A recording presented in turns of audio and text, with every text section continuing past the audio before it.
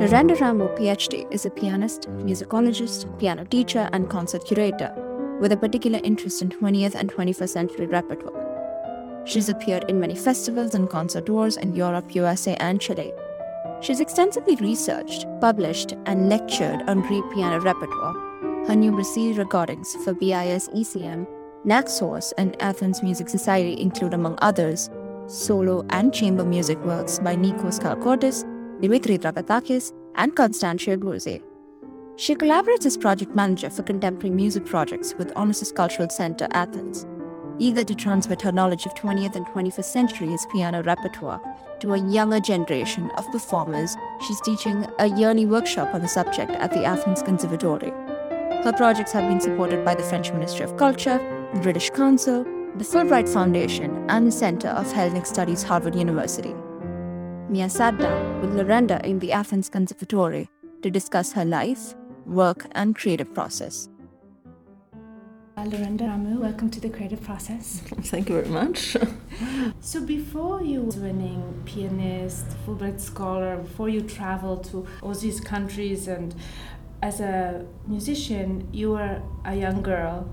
Yes. What was your first experience of music? What are your earliest memories? My earliest memories is me practicing the piano at home. I don't come from a musical family, and there wasn't any particular early music memory at home that I can recall that has been important for me. My mother just brought me to the conservatory when I was very young, like 5-year-old, and see how it was going. And it seemed that I was doing pretty well. And as a child, it felt very natural for me. I didn't feel I needed to put any effort in learning the piano.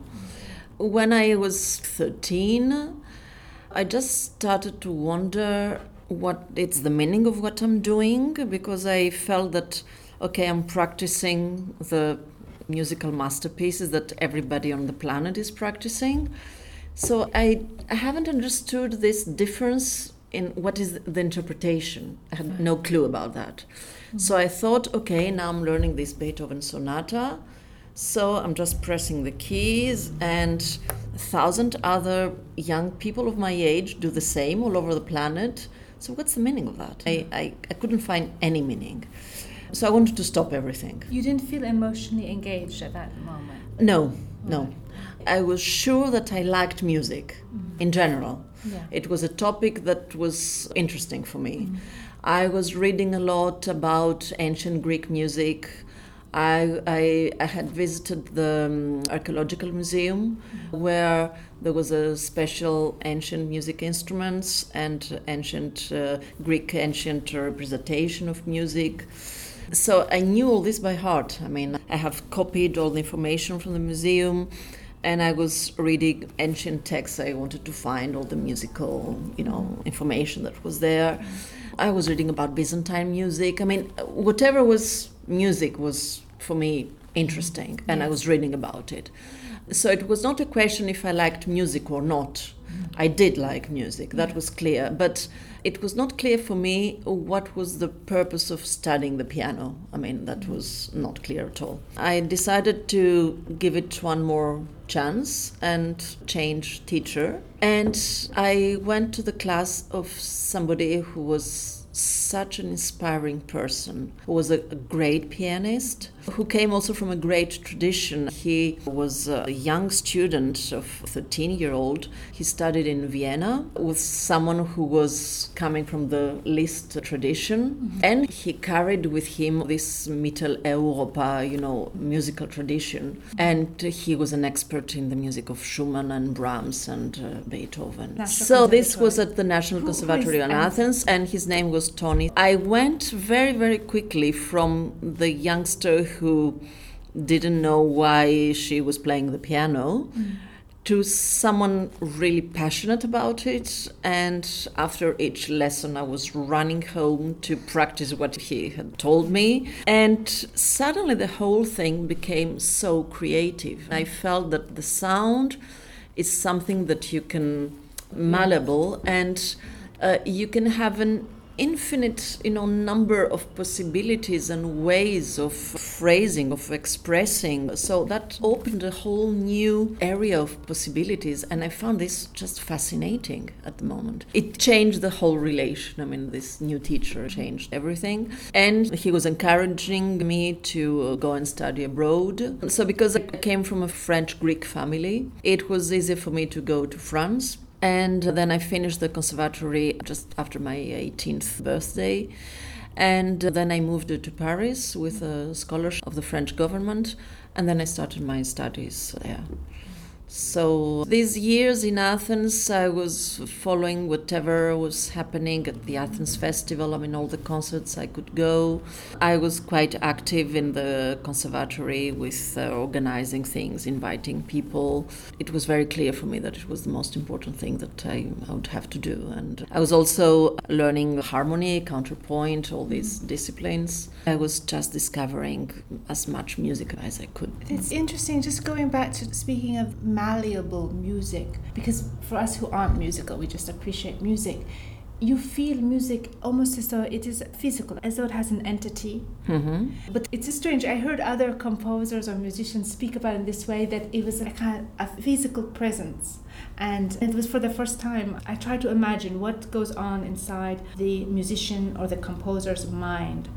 Like, what are you seeing as you compose, as you play different pieces of music? What is that process like? That's a good question. Well, for me, music is a way to relate to the world, because music is sound, and sound is everywhere around us. And the world makes sense because you have the sounds of everything that are connected somehow. And if you, for example, you look around you and you close your ears without sound, at the end you would have a quite different perception of what's going on around you. But if you close your eyes and you just have the sound, I feel that the sound of an area, whatever happens around you, is closer to the reality or your personal reality than the sight. The sound, for me, makes more sense.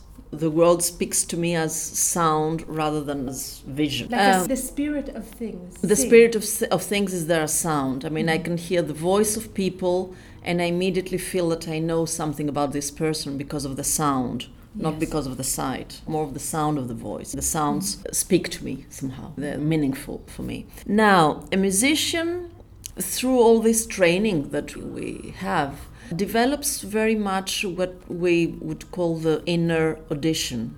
For example, it's when you take a score, you open it, and you can hear it. It's like you read a book, and you understand the meaning of what you read. Then for me, it's the same with the score. I can open a score, and then I hear inside my head what's in there. Of course, if it's a very complex thing, I might not have the full information of it. Or if it's a contemporary graphic score with a lot of aleatory elements, then it's not very precise, this image that you have.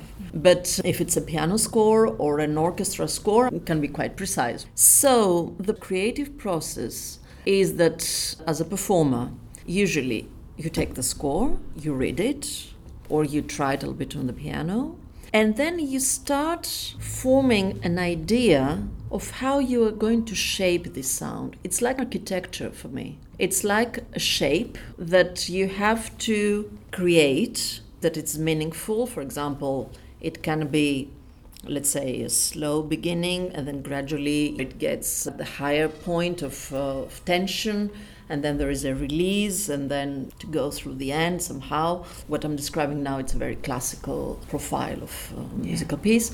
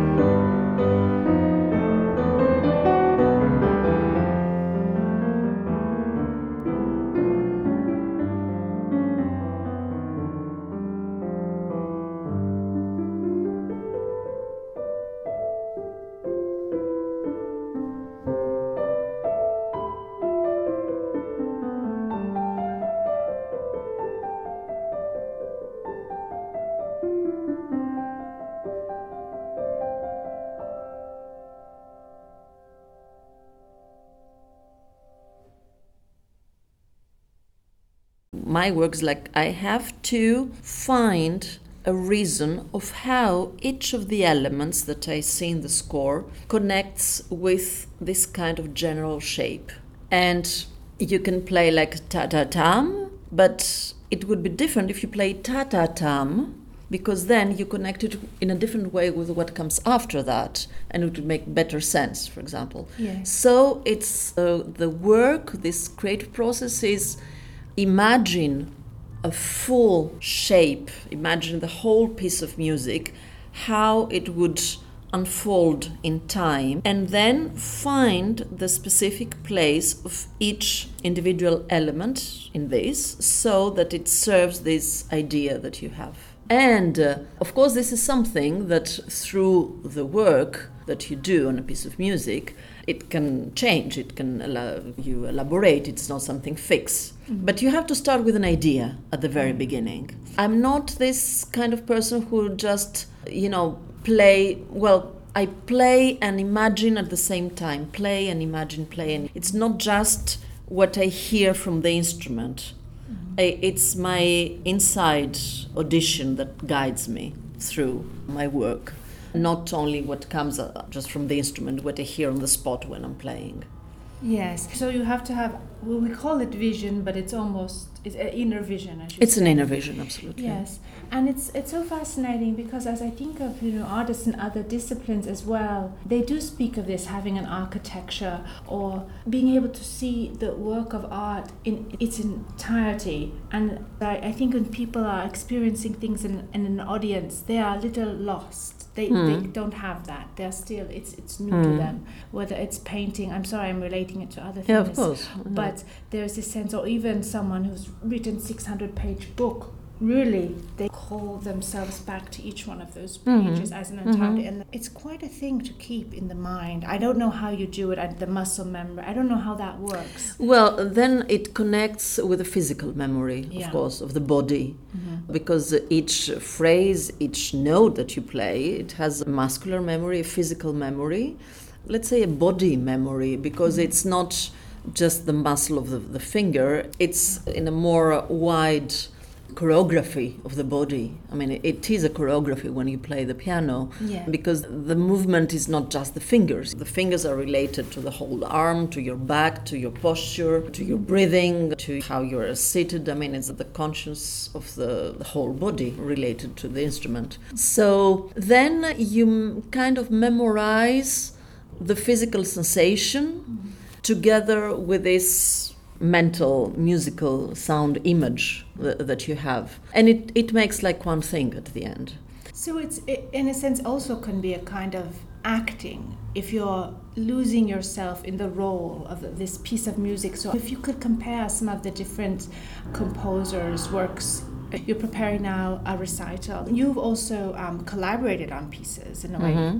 You just describe that process and then contrast them with different, how you escape into those, if I may say, roles, or how do you go there? Well, it depends of the composer, of course. I have a quite wide experience of collaborating with composers of our time. And for me, the important thing is to understand what their sound vision is. What this inner, let's say this inner image that we were talking about, how do they describe the sound that they want? For example, I was working with a composer called Panayotis Kokoras, and he was treating the piano at this particular piece we were working on as a sound object where you played on the keys, but there were lots of sounds inside on the instrument. So you had to make noises on the piano tuning pegs, or on the iron frame.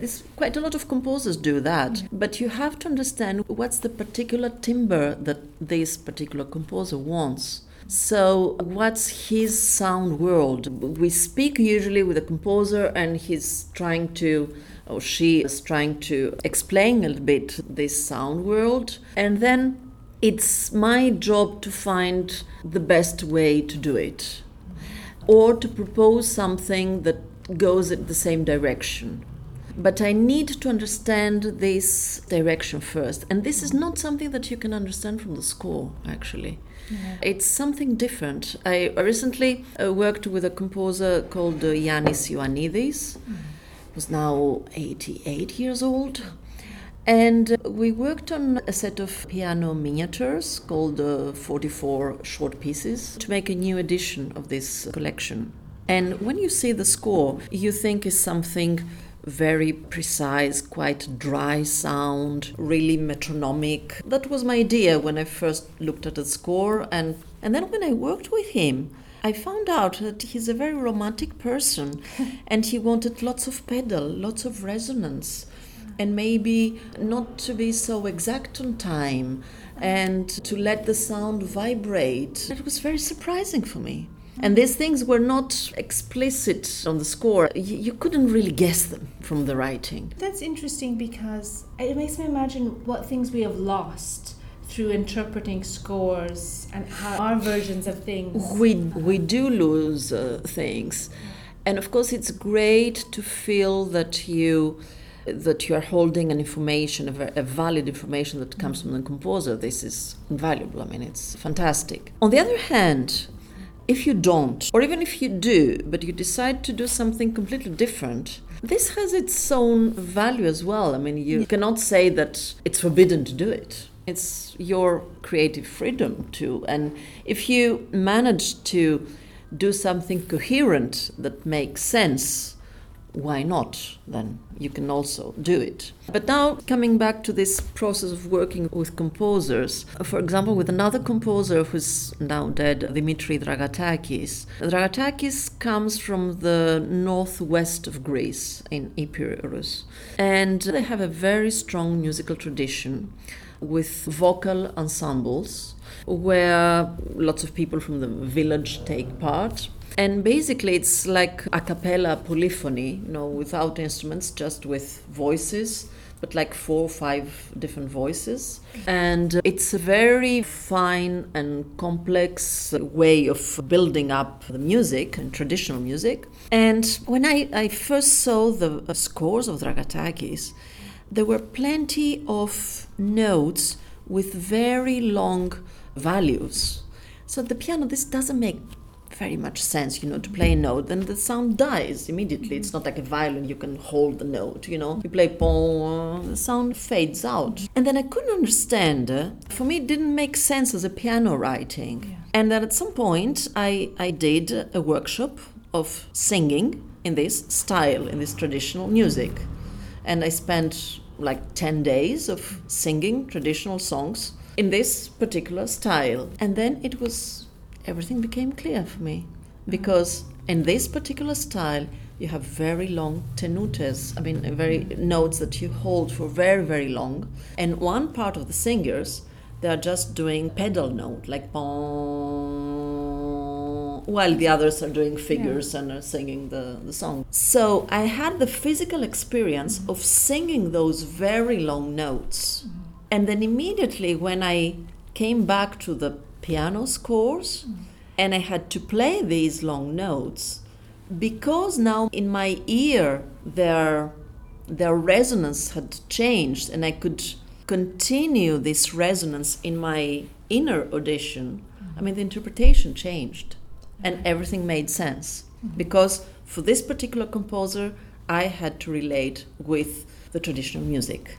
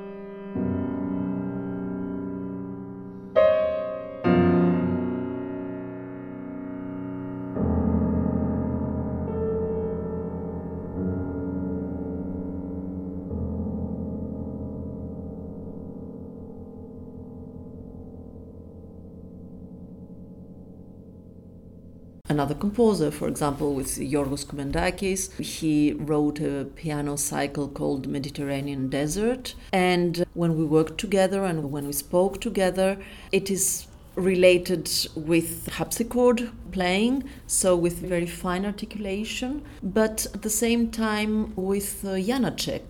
And also some pieces relate with Beethoven. So it's quite a mixture of different influences, and you have to be aware of all of them so that to bring elements of these different styles into a particular piece of Koumendakis, let's say. So for each composer, it's a different vision and it's a different way of exploring this universe. But it comes back to the same idea of creating in the interpreter's ears. Somehow you have to listen with the ears of the composer. I mean, to what's this sound world, to feel immersed into this sound world, you know. And once you hear the music or you hear what interests this composer, it becomes familiar to you, then you can find solutions which go in a direction where he would probably agree with what you're doing. He cannot think of everything. He has this idea, but sometimes even when the composers are not pianists themselves, they don't know how you have to realize this idea. And very often the most original ideas come from people who are not pianists because they have an imagination that transcends the instrument and the possibilities of the instrument. Yes. So this is really challenging for a performer because the composer doesn't know if this is possible or not. He thinks it is, but not very sure about it. Yeah. So you have to find the way of making this possible somehow. And maybe in a different way than the one that he thought about, you know. So it's really creative because you start with this sound idea and then you have to find the way to realize it together with the composer. So this is fascinating. Yes, and it seems like there's two kinds of excitement. So you've had this experience of, as you said, when you were 13, thinking, oh, so many people have performed these pieces, and then there's a kind of excitement of how do you perform it differently, or how do you bring it just over the hill, go beyond what's been done. And then working with pieces which I know that you've done, they've never been performed, they've been written for you. Do you prefer, when it's the first time, virgin territory? Yeah, it's nice. That's nice, of course. And you feel really special and you feel that you add something also, to the piece. And maybe the composer would add something on the score because you said so and he finds it's a good idea. So at the end, the score has your print as well, your fingerprint of it somehow. So that's really nice. I mean, it's a collaborative process. So, yeah. Well, it's very beautiful. It's collaborative anyway, because you're making it real, what is two-dimension. Well, not three-dimension in his mind or her mind, but you're making it in the world. Composers who you admire their music, but it's hard for you to enter into their vision? Like it's just you can't wear them somehow? Yes, it can be physically difficult for me. Yeah. I don't have a very big hand. And there are some composers where you have to, they are pianists themselves and they write for example, very big hands, and for me it's not comfortable at all. So this doesn't feel very good, and you have to struggle a little bit sometimes. Or it's very complex music and I don't see physically in which way I would respond to that, for example. So of course there are, I think for everyone, there are repertoires where you feel not so much at home. But I would say even if I don't feel physically at home with something and I decide not to put it in a program, let's say, I don't have any problem of grasping the musical meaning of something, getting acquainted with a composer and with this sound world. I don't put any barrier to that. Sure. I imagine there are some composers which are just so draining, maybe. Even yes. And you wouldn't want to go there, even though you could, but... Yeah, or you think, oh my God, it needs such an enormous amount of time, and sometimes you decide not to give this amount of time for a specific work, for example, for various reasons. But let's say for me it's quite physical. It's a role like an actor. You can be a chameleon, but sometimes you have your limits too, and there are things that are more natural to you than others. So it will sound better if you are at ease with something rather than something you're struggling with. For me, it feels very natural to play pieces which have theatrical elements. It's just happened to be like that. I never trained as an actor or anything like that. It happens to be like that, naturally. So I like to play those pieces. I go for them wherever I find them, for example. For another colleague, that might be an extremely intimidating process to speak at the same time or to act or to do something else when you play the piano. It's funny, it is interesting, as I do hear it as roles, and I do think there's this acting element. And I think that musicians inadvertently can be all their life training like an actor to what they say is one of the most important things, listen. And listening is something that we're not doing. And as we're musicians, I feel people are forgetting to listen. Yeah. So it's just my voice, my voice, my voice. Exactly. So that would, I think, lend itself to an ability to be a comedian. So you spoke about your time in France, you were in London, you've traveled as a musician. I'm very interested in how one piece that you perform leads to another collaboration. If you could talk through some of those. Right, let's say that I followed. In my whole career, I just followed musical inclinations, my musical taste, or my will to collaborate with someone. I never thought in terms of career or success or something, but in terms of, human collaboration and, musical project that was really appealing to me. I felt very early that I had a kind of duty to perform Greek composers, both, the composers, the living composers, of course, and to try to bring that work outside Greece. And also, the first half of the 20th century, Greek repertoire is not well known. So a big part of my activity and all of my recording activity is the promotion of Greek repertoire. Now I've recorded about 10 CDs and they're all Greek compositions. And what I like to do is to fill some empty holes in the repertoire, to record things that have never been recorded, pieces, new discoveries from earlier repertoire or just new repertoire, that doesn't matter, and to try to be exhaustive. For example, all the piano pieces of this particular composer. It's like a work of reference that you have everything from that composer, This is a very different procedure from a program that you would choose for a live recital. It's not obligatory a good recital program to play an evening of the same composer for 1.5 hours, It might be a little bit boring for the audience. But in terms of recording, it's different because you record a piece of work and it's there for whoever wants to refer to it. It's like a dictionary, it's like a book of reference. So it's kind of different in the recitals. You need to think about the flow of energy from one piece to the other and how that relates and keep it interesting for the public. So it's more interesting to combine different composers from different periods and pieces. But as I said before, my work is promotion of Greek repertoire. So this, I do it through the recordings, through recitals, through live performances, and also through research and through writing as well. Because I think this is very important. You have to documentate why are you doing such things. For example, the composer I was talking to you about, Dragatakis, then I had to edit also the scores, and I wrote 30 pages on why this music should sound this way or that way, So the person who comes after me doesn't need to do the same, go through these stages again. So I give what my vision of this music is somehow, but with documentation. It's not just an artistic vision, it's documented with other recordings, field recordings and whatever else. So Greek music is one thing, and in general what interests me is the promotion of the music of today. So this can be also done through organizing, and through organizing a festival, through commissioning new composers, through promoting young colleagues who need to get promoted.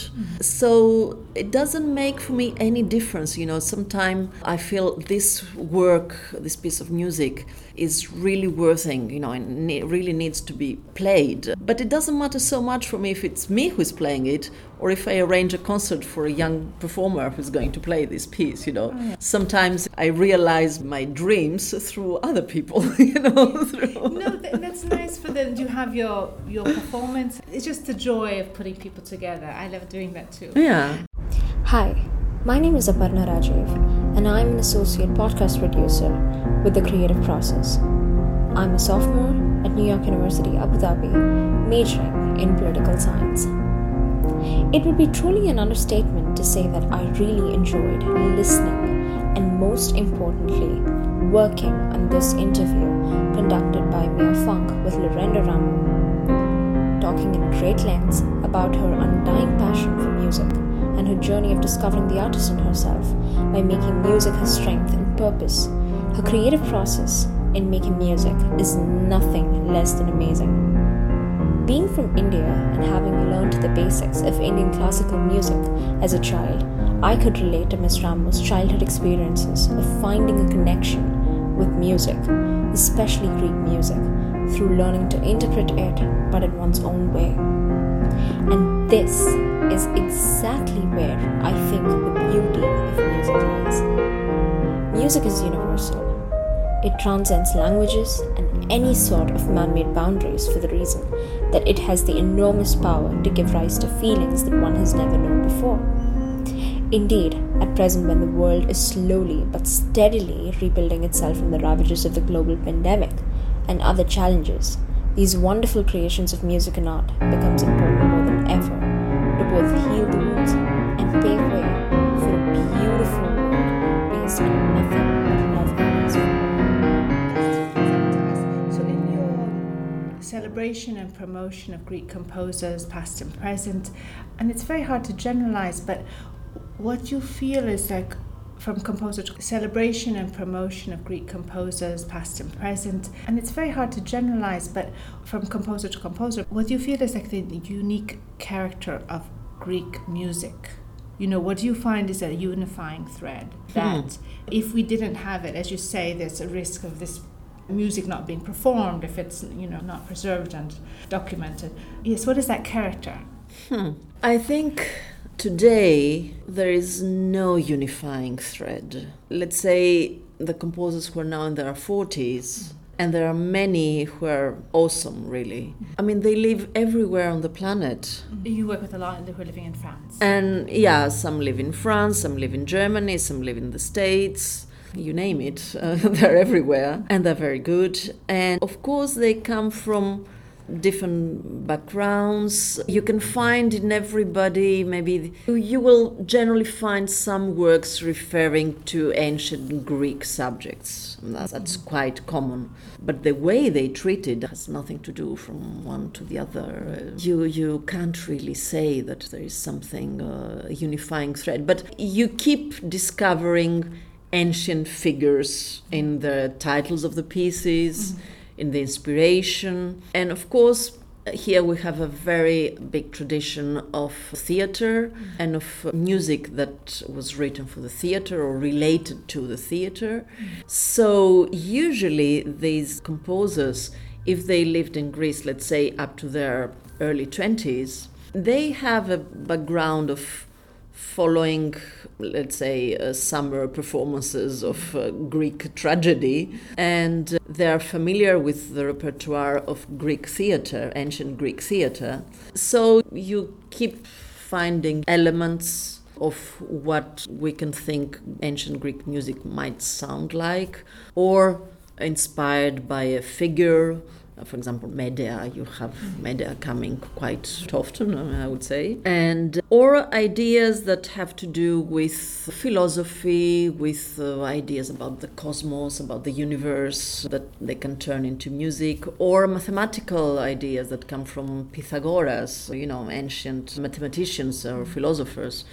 So it's varied, but it's a huge pool of ideas, figures, symbols that is always there for them. But I can't see, musical speaking, a unifying thread of how they treat these ideas on this material. Now, if we go a little bit backwards to the 20th century up to the, let's say, 70s, even 70s, 80s, then you would find that Greek traditional music is quite present in the work of Greek composers, especially in the first half of the century. It's much more obvious. So they all, in a way or another, more or less, got influenced by the rhythms of traditional music, of Greek traditional melodies, of the sound of the instruments, or different elements that come from traditional music.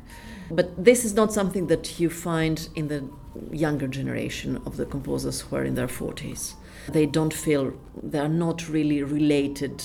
They don't have these memories of living in small communities where traditional music making was very important, unless if they come from a village and they had this experience as children. But as we live more in the cities, this kind of experience tends to be, you don't find it in the younger generation. We're speaking here at the conservatory.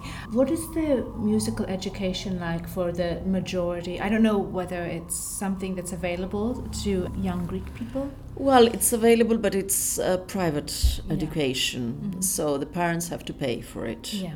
There are lots of music schools everywhere, mm-hmm. but there are private music schools. Yeah. So the parents decide or not, to bring their child to one of these conservatories, where the level of education, it's really varied. It goes from very basic to excellent. You have everything. So you have to be a little bit careful where you choose to go. And then you can take a diploma at the end of your studies. Let's say when you do that, you are in your early 20s. Then you can decide to go for higher education.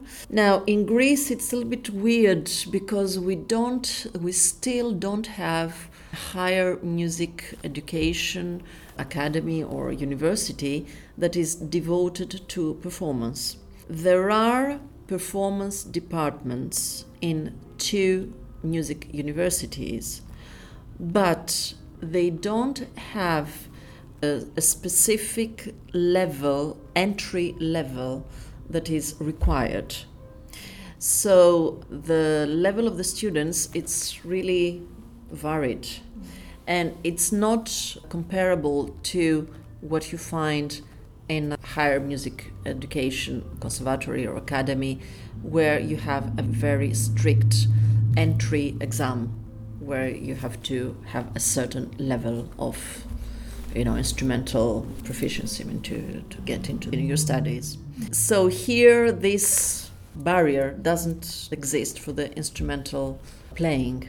So they enter these music departments with ear tests and some harmony tests and general education options, etc. And the general music level, when they finish, it's quite good.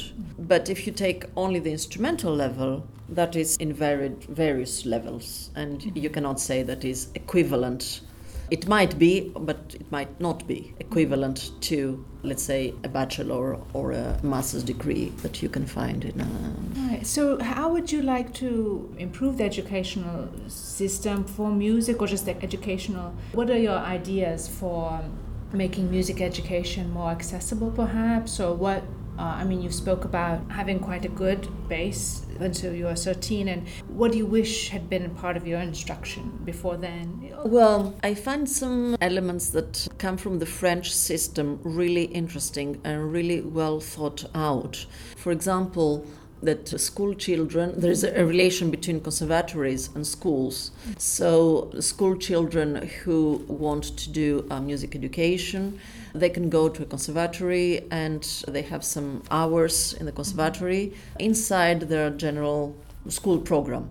Now, in Greece, we have a different system at this level that works quite well.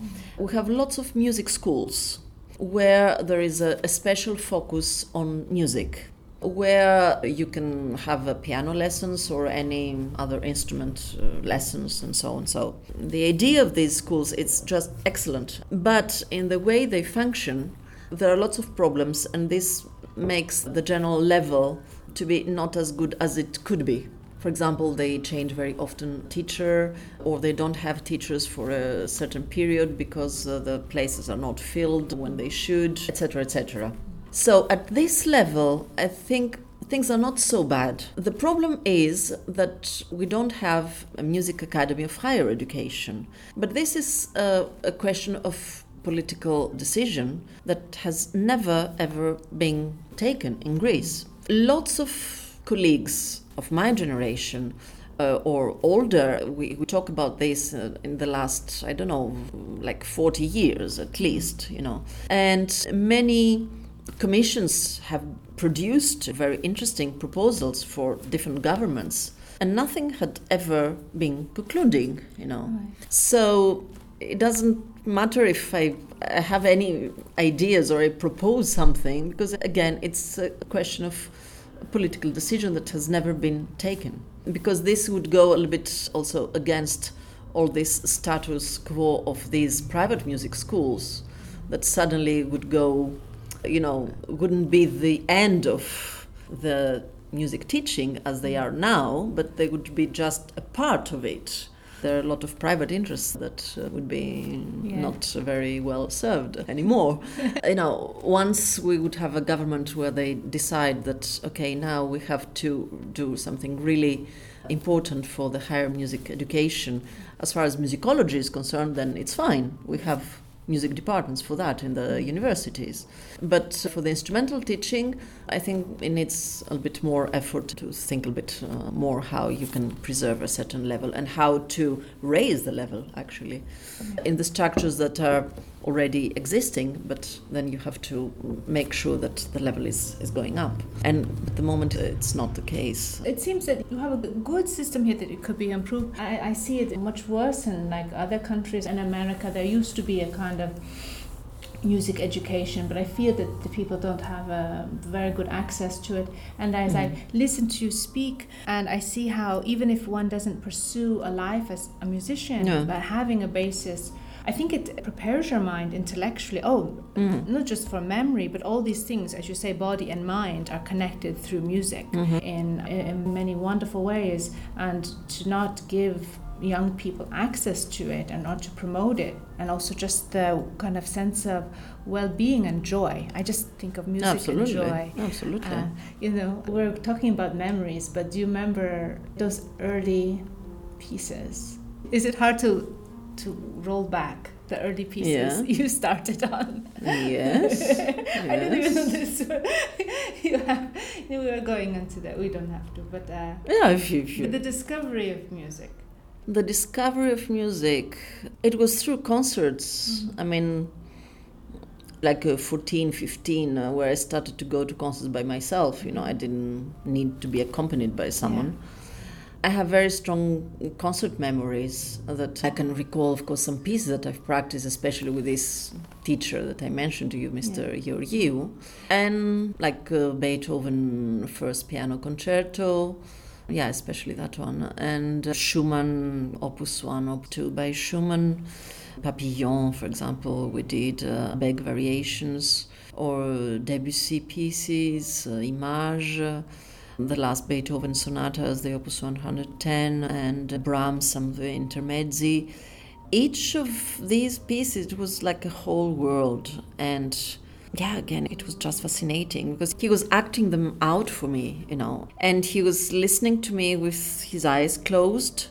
And I had to play in such an intense way so that he would keep his eyes closed, and he would just appreciate the music without any, not wrong note, but wrong guidance of phrase, wrong phrasing, wrong intention, let's say. Something that would break the coherence of the performance. So if I would do something like that, then he was like, oops, what happened now? No, that doesn't fit what you've done, So it helped me to feel that each performance, it's like, I would say like you're making a picture on the spot and you're not allowed to stop. You start and you have to go up to the end, and okay, now it's finished. So this feeling is very intense for me, rather than the specific music piece, But as I said, the pieces I've mentioned, the ones that I remember out the most. And also I have a very fond memory of my harmony teacher, who composed for me especially a new piece to play at my final exam. Uh-huh. And that was great because we had to play a piece by a Greek composer. Mm-hmm. So I came at the exam with a new piece that was especially written for me, Yes. So I was very proud of that. This is Yannis Avierinos. Yes. He was my harmony teacher. It's interesting as you say that, because people's truths are different. So I'm closing my eyes now, and I've always felt that too, to consider the weight and the truth of people's words, that I like to look away sometimes to hear it. But, others, I guess in this visual culture, people want you to pay attention to them with their eyes. And sometimes that's confrontational, or sometimes I don't know if I hear the truth of it, if I always look directly. I don't know, and you find that too. People think you're sometimes evasive. This is a kind of a difference with like Asian cultures, that we will look away to listen to you, and people think you're being indirect, but you're actually taking them in. Yeah, I know that. And so it's weird. The different ways that you communicate now. You collaborate in different groups. If you talk about the different. Okay, you've worked on music for ballet. You worked on. I worked on ballet music for this Greek composer called Nikos Kalkotas. Yes.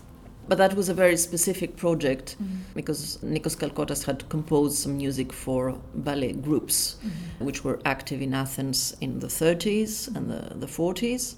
And that was a repertoire that has never been played. So as I said before, I like to fill holes in the Greek repertoire.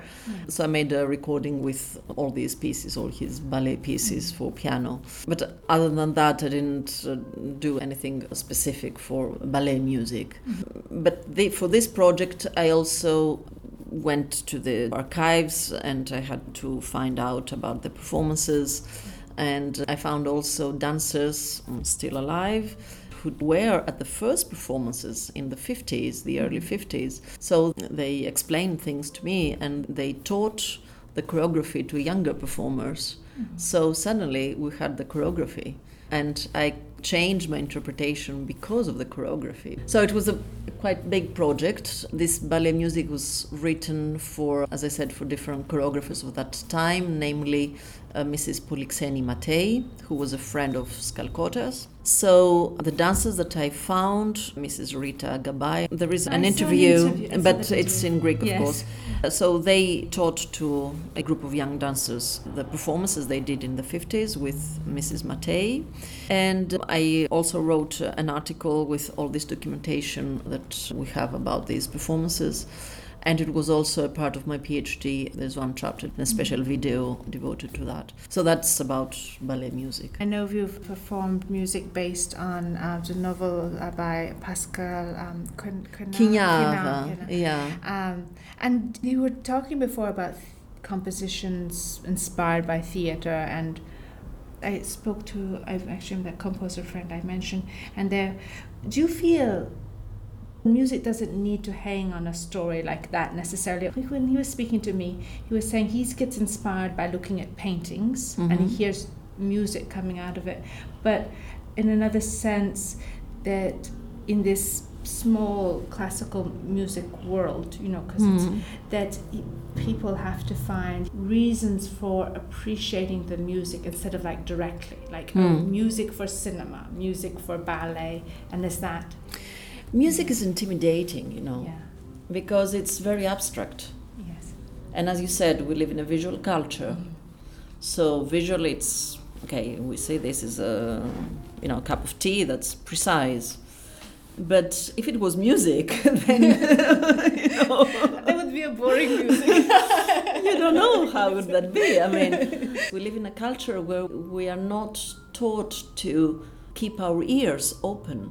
And this has to do with how we relate also to each other, how open you are to listen to somebody else in general, I would say. Yeah. We want certitudes all the time, we don't like open things and questions and situations where what we hear is not known in advance. We like to listen to the same tunes that we know, that we're happy to know from our parents, maybe we discover, and the tunes everybody listens to. And this is, sécurisant. It keeps us insecure.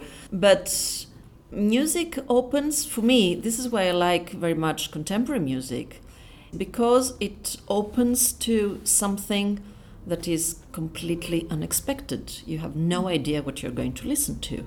I mean, with each composer is a different world.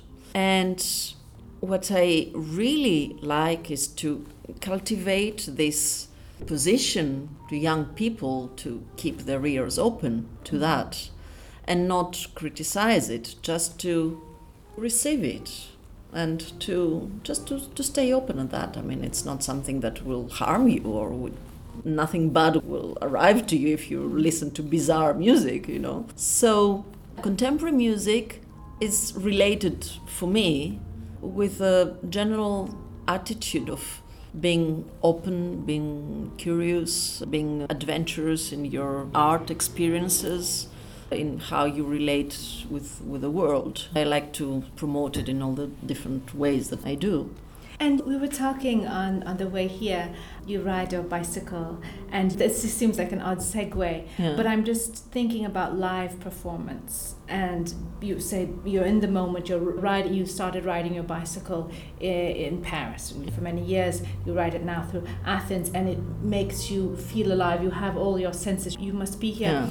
And we're in this period where everything is quite curated. I think people's experience of music, and we're talking about the ability to listen, where a lot of the contemporary music that you focus on is this way, but the other forms of contemporary music, I've noticed there's a lot of auto-tuning, there's almost like machines singing to machines, correcting, and I find that a little bit alienating. People tell me that there are good things in that. How does that affect you when you listen to this music? Well, everything depends on the piece. Yes. It's not the process that I'm not against any process of music making. Yes. It depends what kind of music you get out of it, what kind of sound and how interesting that might be. Mm-hmm. Now we have tonight and tomorrow there's a performance at the Onassis Center. Yes. Where the music material is generated by the flow of tweets in the internet. And it's called data mining. Okay. So there is a programmer who worked together with a composer, and the programmer made out a program where he takes this flow of data, and the composer codified 9 different music textures, and they agreed on how they're going to translate the one to the other for the computer. And so the computer generates on live performance the score at the very moment where the musicians played it. So they don't know the score before. Wow. Okay. And it comes in front of their eyes in a sort of iPad, Okay. and just have to play. And they're playing it on which instrument? It's 6 people, 2 percussion, saxophone, clarinet, violin, and viola. Oh, I'd like to hear this. But how does it sound to you? Well, it sounded to me like yesterday we had the general rehearsal, and I was really moved by this tension between. I felt there was a real tension there between something that is so strict, which is computer-generated music, There's nothing you can do about it. I mean, you can just feed the program, but then you cannot interfere anymore. Yeah. And then these 6 people who, against all odds, they're trying to make music. And they have this score that I've never seen before. And it needs to be together. It needs to be expressive. It needs to make sense. They need to connect to each other. They need to have a performing energy towards the audience. And for me, it's like a very real situation in the world where we're living in. because so many things now are generated by machines, and we have to stick to that. You cannot go beyond a certain system of security, of internet manipulation, of whatever. You have to do it this way. There's no way that you can pass it. Yes. And within those strict limits, you try to keep your humanity and make music, So I find this interesting metaphor. That was really interesting, for example. So that's a situation that I found. It's really interesting because it speaks about what's happening today, now. And the tweets that generate the music is the tweets that are, they're tweeting at the moment of the concert. Wow. Oh, and it's not tweets that are sent in to them either. It's not like... They are. The audience can interfere and can send tweets to a special hashtag that has to do with a concert. Oh. Yesterday they took a TV show that was going on at the same time with the performance, and there was just an amazing flow of tweets, because the people were tweeting. It was on this series where you... Do you tweet? No, I don't. No, I did it yesterday with someone else's phone, just to interfere a little bit with the performance. So that's really new and it's really interesting. So the question is, what are you doing with the machines? I mean, how do you use it? What do you want to say with them? How do you program them? It's interesting questions because it raises questions of whether, as you said, people who are not themselves pianists, who are composers but not themselves pianists, sometimes coming up with good ideas, and that's taking it to another level, that possibly if we make those technologies available to people who may have some kind of conceptual skills without knowing how to write music. Absolutely. And there are a lot of technologies now. For example, drawing that can be translated into music. This was a project by Xenakis, the UPIC project. And I've tried it myself, in September. Yeah. You come out with a little computer screen and then you can draw your thing and you can choose some parameters and the thing starts to play. And it's amazing. Any kid can do music with that, It's like 2 programs. I think it's the last phase of before getting commercial, and it has been elaborated by the University of Leicester in England. There are many people working on how to preserve the creativity of people by bypassing all these years of education. And I believe that, of course, someone can be musical but can express this musicality without going through all this absolutely strict classical training. I mean, the traditional musicians, they just played next to somebody who was next to an adult that would teach them the basic skills, and they played together all the time, like little children, and they learned this kind of performing style.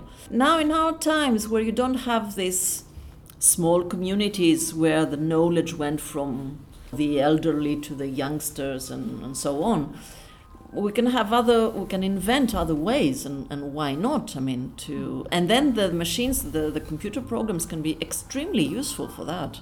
It is developed so that it can adapt. I would think like movement, dance, and that kind of things, or when you listen to music, the movements of animals is something that you imagine too. It can interpret that already.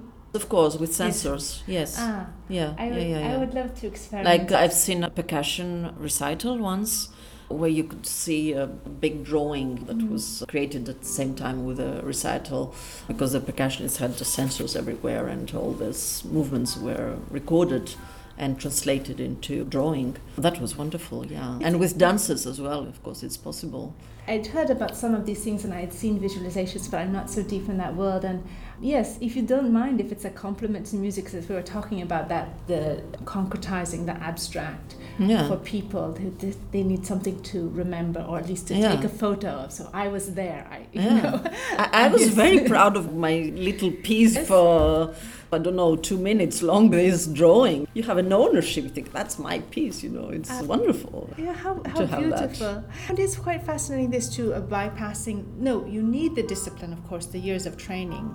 But it is nice that I think that when you're able to show people the joy of something, the play of it, then that inspires them to spend those hours exactly. they need to. Exactly. exactly. Yeah. If you can involve them in Absolutely. the gratification part, and then you Exactly. say, well, now you've got to, if you want to do more, Yeah. you have to do Yeah. this. Yeah. Because we have done interviews with dance companies, and they, you know, bringing in students who don't have access to dance and involving them right away in choreography, and then it's like, oh, we want to stay with this well.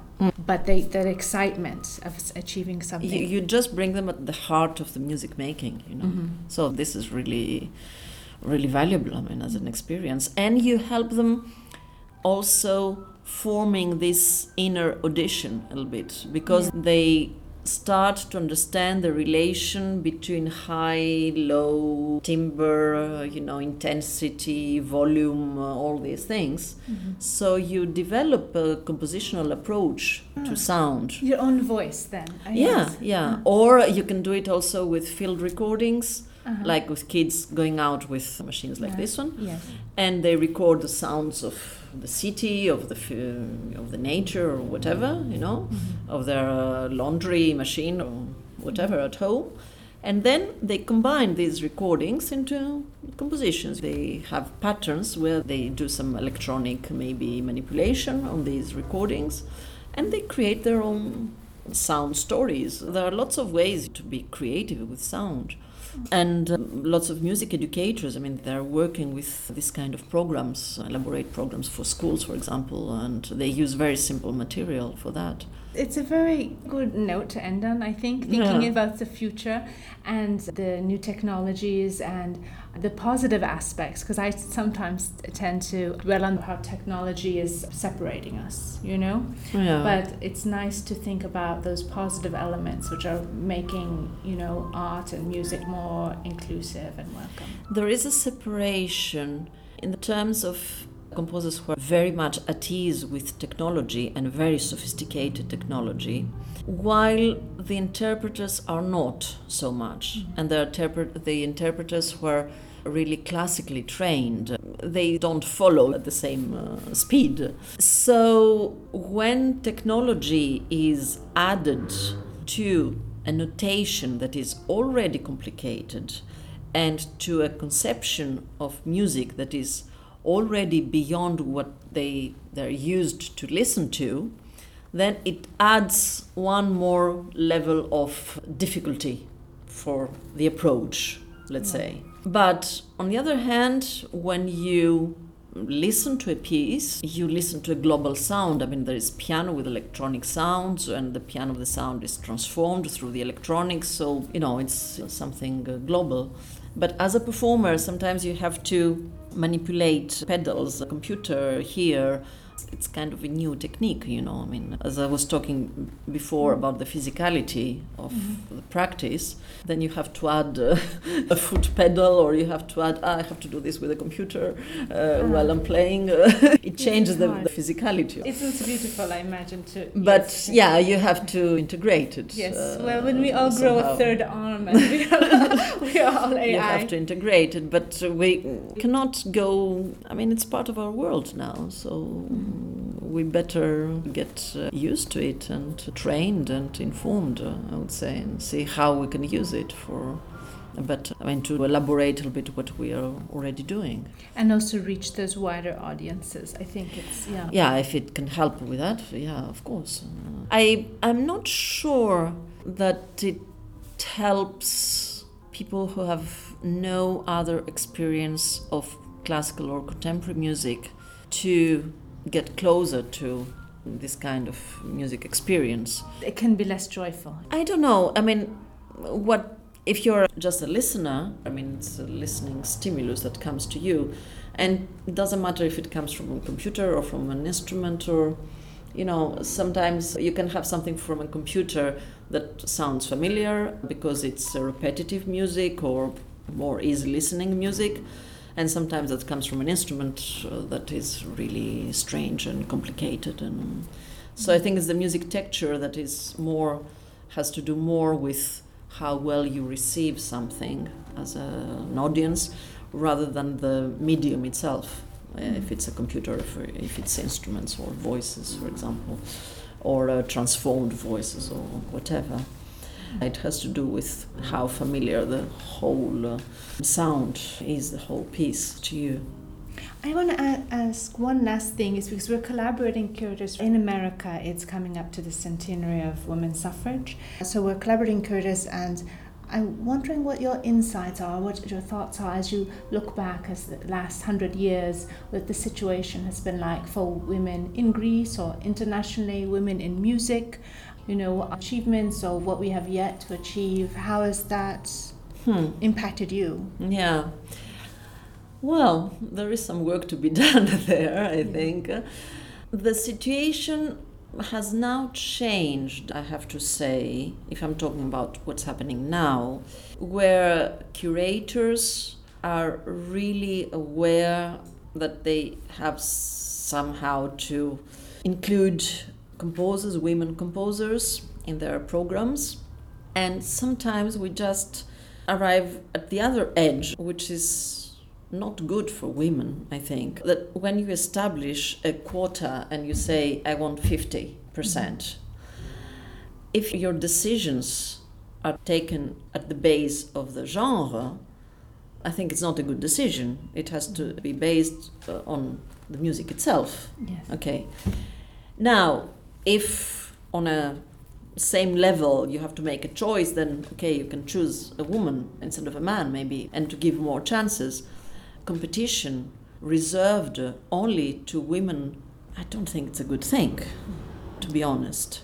So if you feel obliged that you have to do 50 and 50, or only women think, I'm not sure about that, to have an awareness to promote music and to make an extra effort as a curator to find women for your projects, yes, okay, and if there's something that you like to put it in the program, of course. I think this awareness, it's now there in different music festivals around Europe at least. I've heard this and I've seen it many, many times around, that people are aware of that.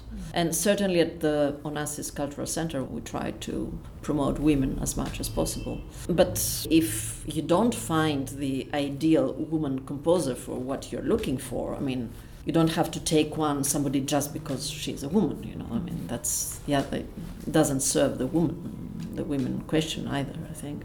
Yes, we want strong artists who happen to be women, who happen to be talented like yourself. So we can look to promote, of course. It's not just a quota. Yeah, it's not just a quota. I think it's a path that a young girl, especially in composition and orchestral conducting, it's a bit difficult to conceive. For instrumentalists, I think there's no problem. Yes. I mean, I don't consider there's a problem there. In the orchestras, there's a nice mixture of both, and women and men. I don't think that there's a problem. But for composition, and especially composition that is related to technology, there we have a real problem.